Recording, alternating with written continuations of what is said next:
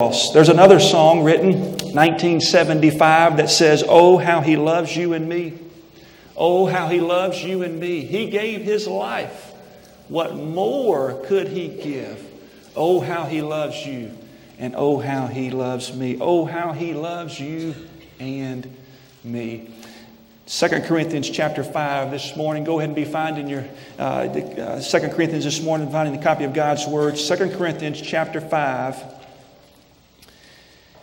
And we've made our way down to verse 18. If you've been with us over the last couple of weeks, we've talked about a lot of where Paul is. He is trying to prove who he is. He is writing to believers who love the Lord, but they're being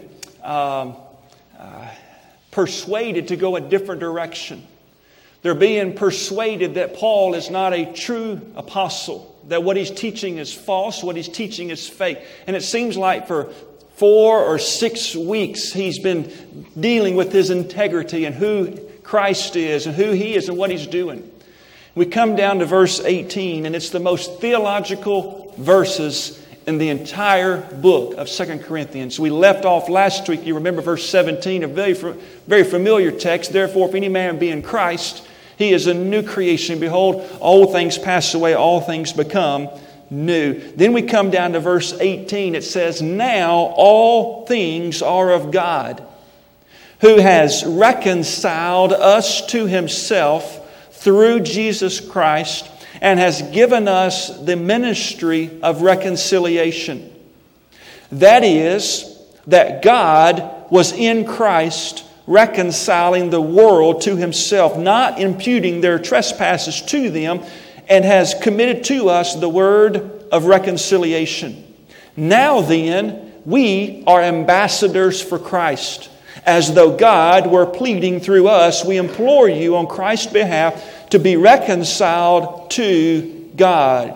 For He made Him who knew no sin to be sin for us, that we might become the righteousness of God in Him." Paul says, I'm going to take a little break.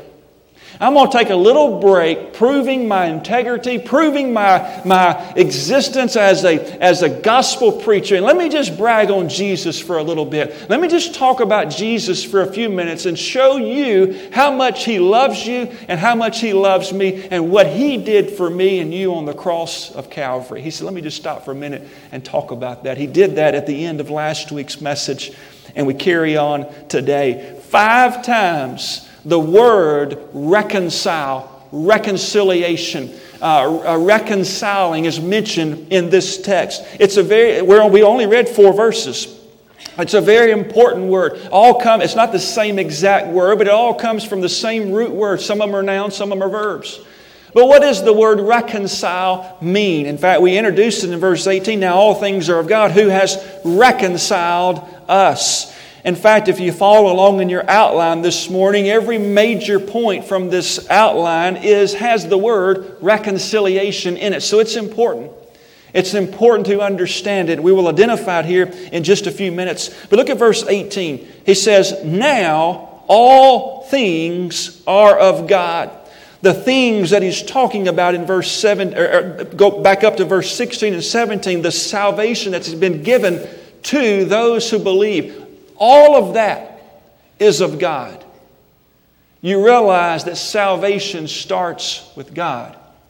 Salvation starts with the perfect sacrifice. Salvation starts out where the Holy Spirit of God convicts you of your sins and you respond to the gospel. You have that choice to respond. But there is no salvation until there is first the convicting work of the Holy Spirit of God. All things are of God, who has reconciled us to Himself.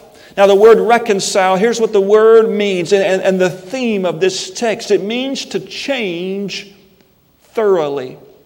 To change thoroughly. God is in the reconciling business. His desire is to change the world with the good news of His Son, Jesus Christ. All have sinned and come short of the glory of God. Romans 3:23. There is none righteous, no, not one. The entire world needs to be changed. And God is in that business. Oh, how He loves you and me.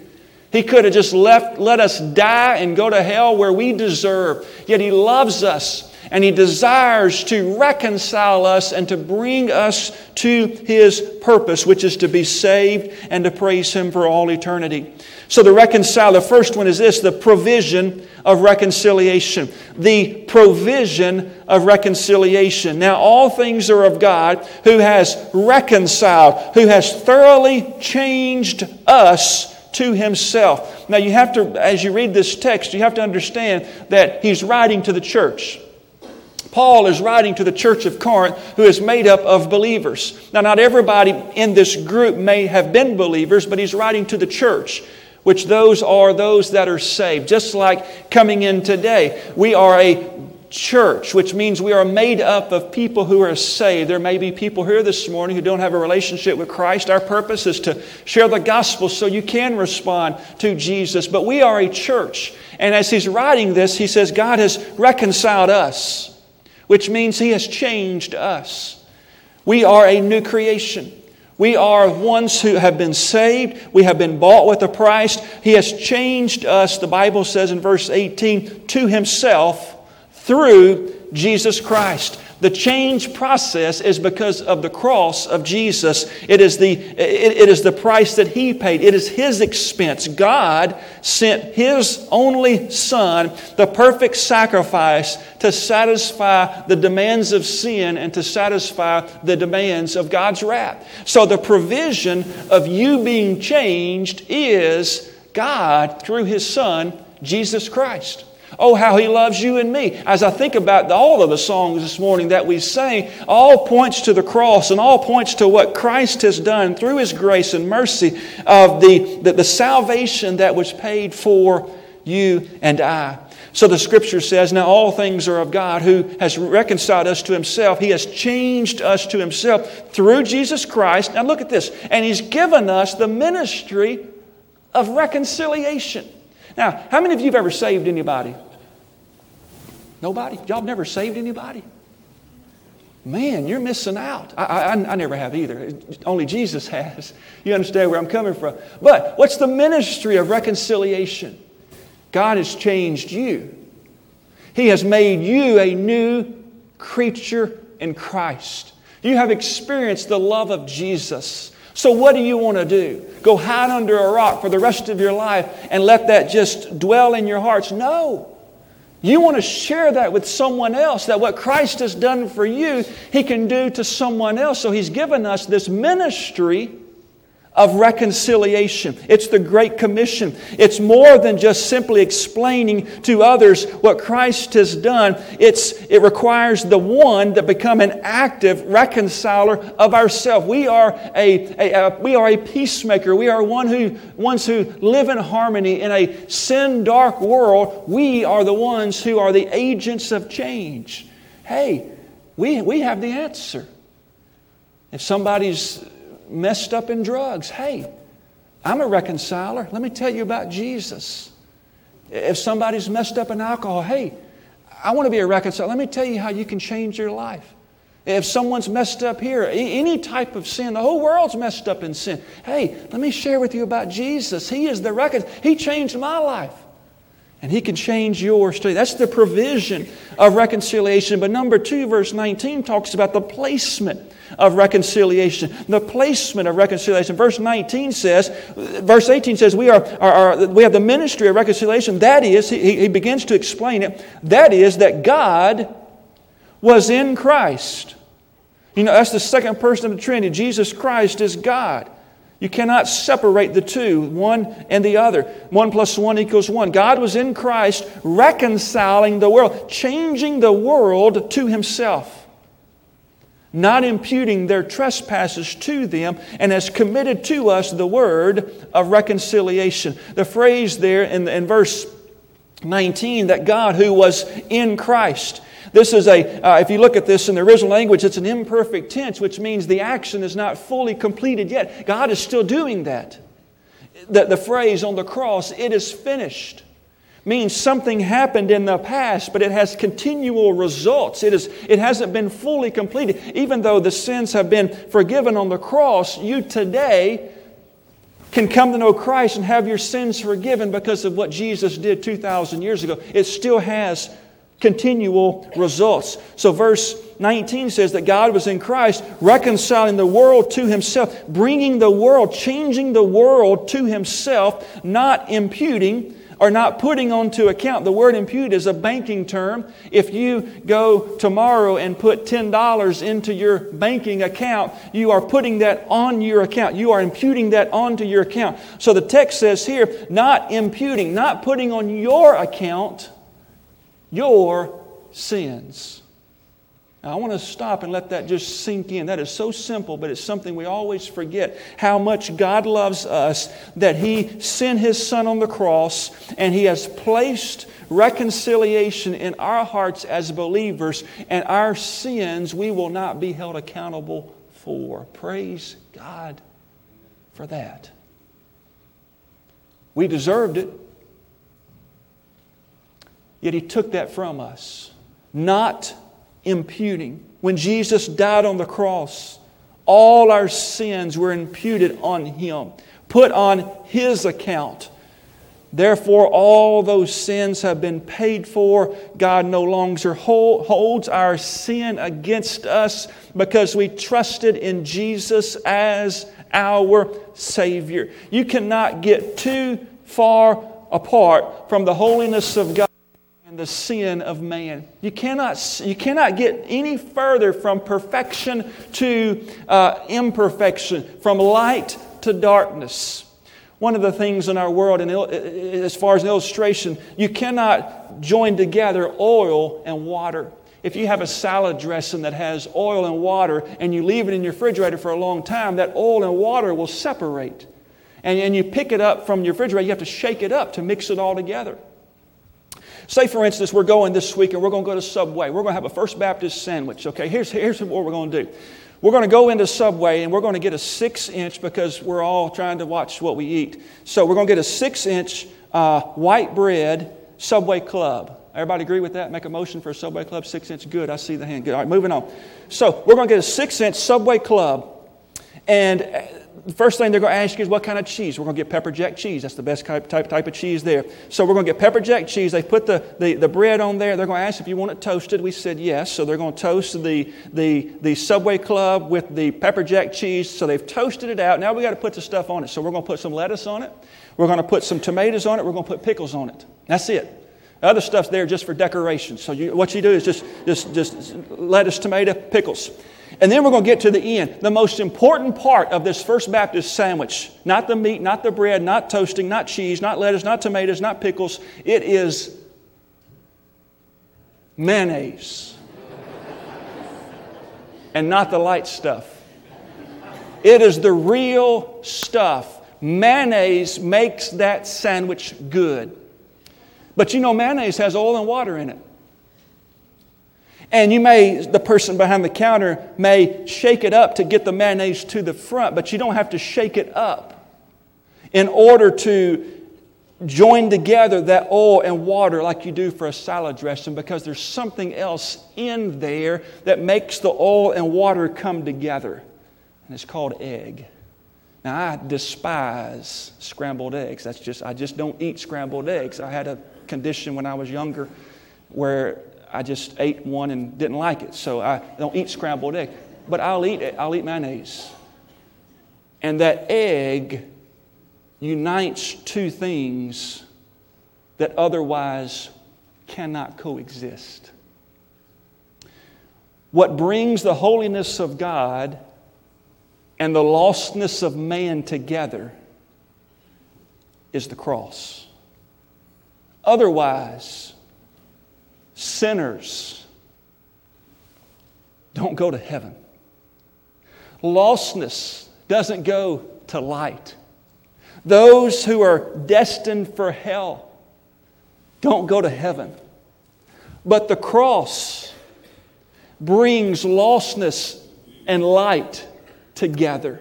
That's why the text says here in verse 19, that is, that God was in Christ, changing the world to Himself, not imputing their trespasses to them, and has committed to us. The word committed there, He has placed us or set us the word of reconciliation. This task means that He's always pointing to something beyond Himself, not to Himself, but to what God has done in Christ, not what He's doing for Christ. Salvation is what Christ has done for us, not what we've done for Christ. One of the great flaws of New Testament times and the great flaws of today is that we can do something to earn salvation. That sounds good. Only problem is you can't ever preach a text in the Bible because there's nothing in there that teaches where you earn salvation by a work or something that you do. The text says right here, He's committed to us. He has placed to us the word of reconciliation, which means this is what Christ has done for you. He convicts you of your sins, you respond to His saving grace, and He saves you and He changes you. Therefore, you begin to work for the Lord because of what He's placed inside your heart. It's the placement of reconciliation. But number 3, let's look at the purpose of reconciliation. Verse 20. Now then, it's almost like Paul says, now I got your attention. Now then, because of what Christ has done for us, we are ambassadors for Christ. As though God were pleading through us, we implore you on Christ's behalf to be reconciled to God. So number 3 is the purpose of reconciliation. We are ambassadors. Every person who is saved in this world is an ambassador. Now this is a term we think of a lot. We may not know the exact meaning. We know we have ambassadors to China, ambassadors to the United Nations, ambassadors to other countries around the world. An ambassador never lives in their home country. So an ambassador to Israel would live in Israel. An ambassador to China would live in China. They live on foreign soil. They are both a messenger and they are a representative. An ambassador to a foreign country is the highest ranking official in that country. So say, for instance, if an ambassador to Israel is in Israel, that person is the highest ranking official from the United States. But they are an ambassador to Israel. And we have that in all types of countries. We learn from Philippians and other parts of the text that we are living in foreign soil. That we are not citizens of this earth. We are citizens of heaven because of what Christ has done on the cross. He's made us His child. We are sons of God. We are ambassadors, which means we are the messenger of Christ. We are representatives of Christ. We are the highest ranking official of heaven living in this world, sharing to a world what happens back at home. We are ambassadors for Jesus. That's why when you get saved, your work begins. Your work doesn't end. You work to begin to change the world because of what Christ has done for you. The purpose of reconciliation is to be that messenger and that representative of the one who sent you, which is Jesus Himself. The Scripture says in verse 20, now then we are ambassadors for Christ, as though God were pleading through us. We implore you. Look at that word. We implore you. On Christ's behalf, be reconciled to God. And I want you to stop and think. Remember, He's writing to believers. Brother John, I thought believers have already been reconciled. They have. So why is He asking the church to be reconciled? This is where I want you to stop and step back for a second. Just take a deep breath. Reconciliation is not salvation. Salvation is something that happens in your heart, that Christ saves you. Reconciliation is the change process. How many of you are closer to God today than the day you got saved? I hope every one of you. When you got saved, your life changed. But what has happened is through the change process, you have been in the reconciliation process. And today you know more Scripture. You love Jesus. You love your family. You're living out what Christ has put inside of you. The church of Corinth was going backwards. The church of Corinth was one who was saved, but they had so much sin and so much junk in the church and in their life and in their families. Paul is saying here, I implore you to be reconciled. It's an imperative. It's a command. Hey guys, That change that Christ started in you and made you a new creation, you need to come back to that. He has forgiven you of your sins, not so you can go out and live like a sinner, but so you can go out and live like you've been forgiven and that you've been saved. It's the purpose of reconciliation is that we continue to be reconciled every day of our life and live as though we have been changed. We're not supposed to be like the world. We are different. We are holy.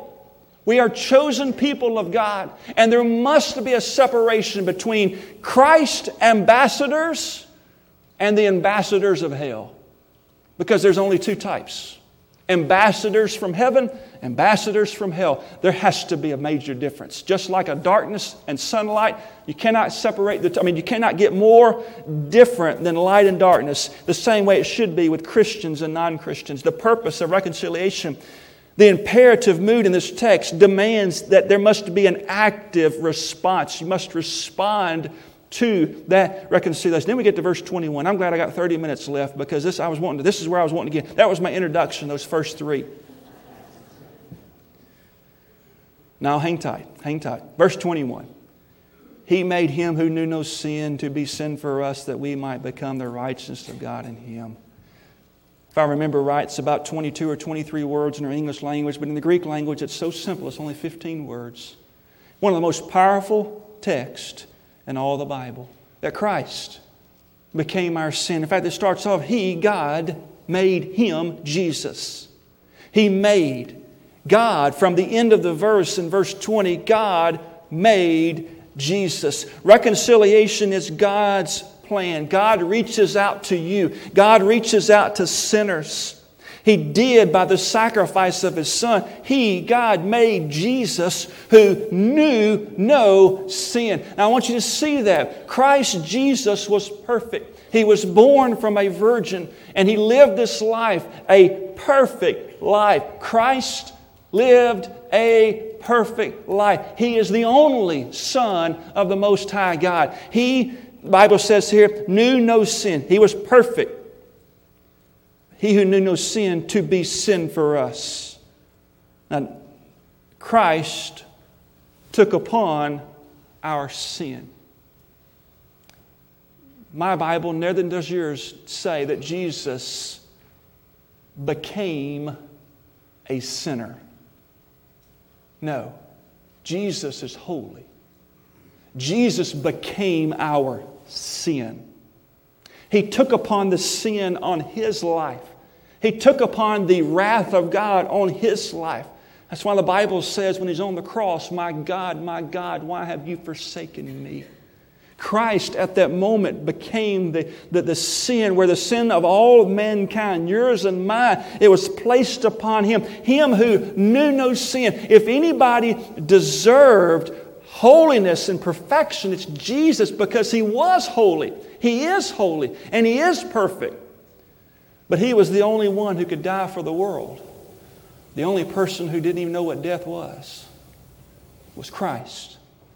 Yet He chose to die and chose to pay the price for all mankind and the sins of the world, to be sin for us, so that we may become the righteousness of God in Him. What's neat about this text, where it says, He who knew no sin to be sin for us, is that eliminates every human being who has ever lived. Nobody has ever known no sin become sin. So that rules out Buddha, rules out Muhammad, rules out all those other guys who have all been in this world, who have sinned and who have died.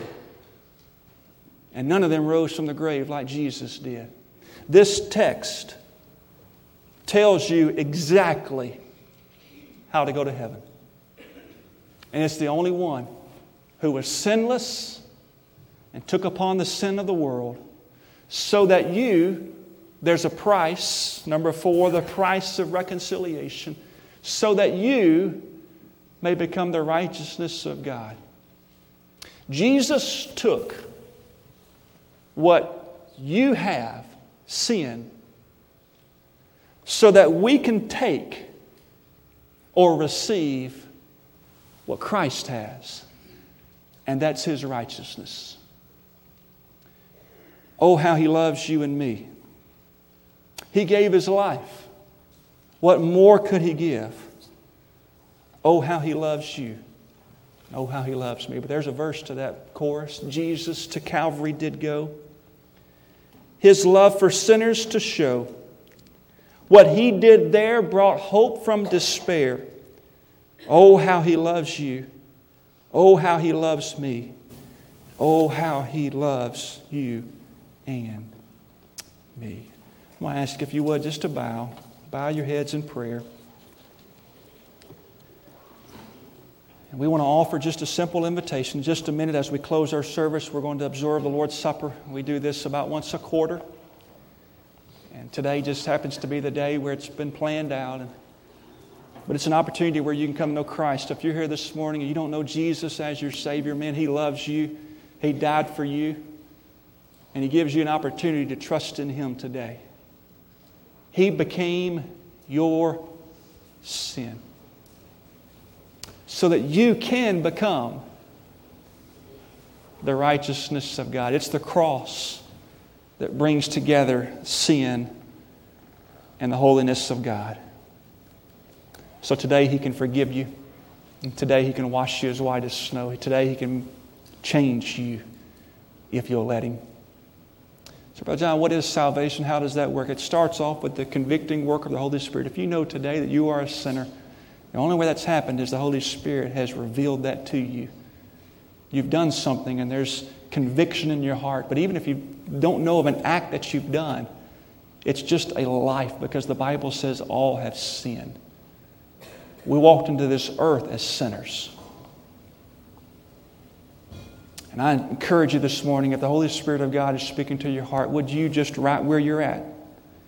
You may be in the balcony, you may be in the pew, you may be listening on the radio or watching on television when it's broadcast.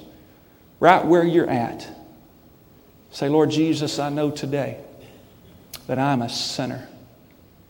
You have convicted me of my sin. So today I ask, God, that you would forgive me my sins. Lord, change me today. I believe that the cross of Calvary paid the price for my sin. So, Lord, I want you to come into my life and take over. Be that supreme authority in my life. Save me today. Friend, if you just said that to the Lord, if you just prayed that, here's what I want you to do. In just a moment, we're going to stand. But if you've prayed that, I want you to come. That's going to be one of the hardest decisions that you'll ever make. I'm just going to shoot straight with you. But it will be one of the most rewarding decisions you'll ever make, because you will step out of your comfort zone and you will stand for the Lord. You'll take those next steps of baptism and other things that will come. But you're saying, Jesus has changed my life. I'm ready to be an ambassador for the Lord. So when we stand, if you prayed, I'm just going to ask if you would to come. Father, we love you. Lord, lead us as we come into this invitation. Lord, there are those who may have prayed and have been saved. Lord, would you give them that courage to come down, to make that decision public, and to begin their journey and their walk with you. Lord, give them the strength to do that. Lord, there may be others who have other decisions that they need to make this morning. Give them the strength to do that in Jesus' name. Amen. Let's stand together.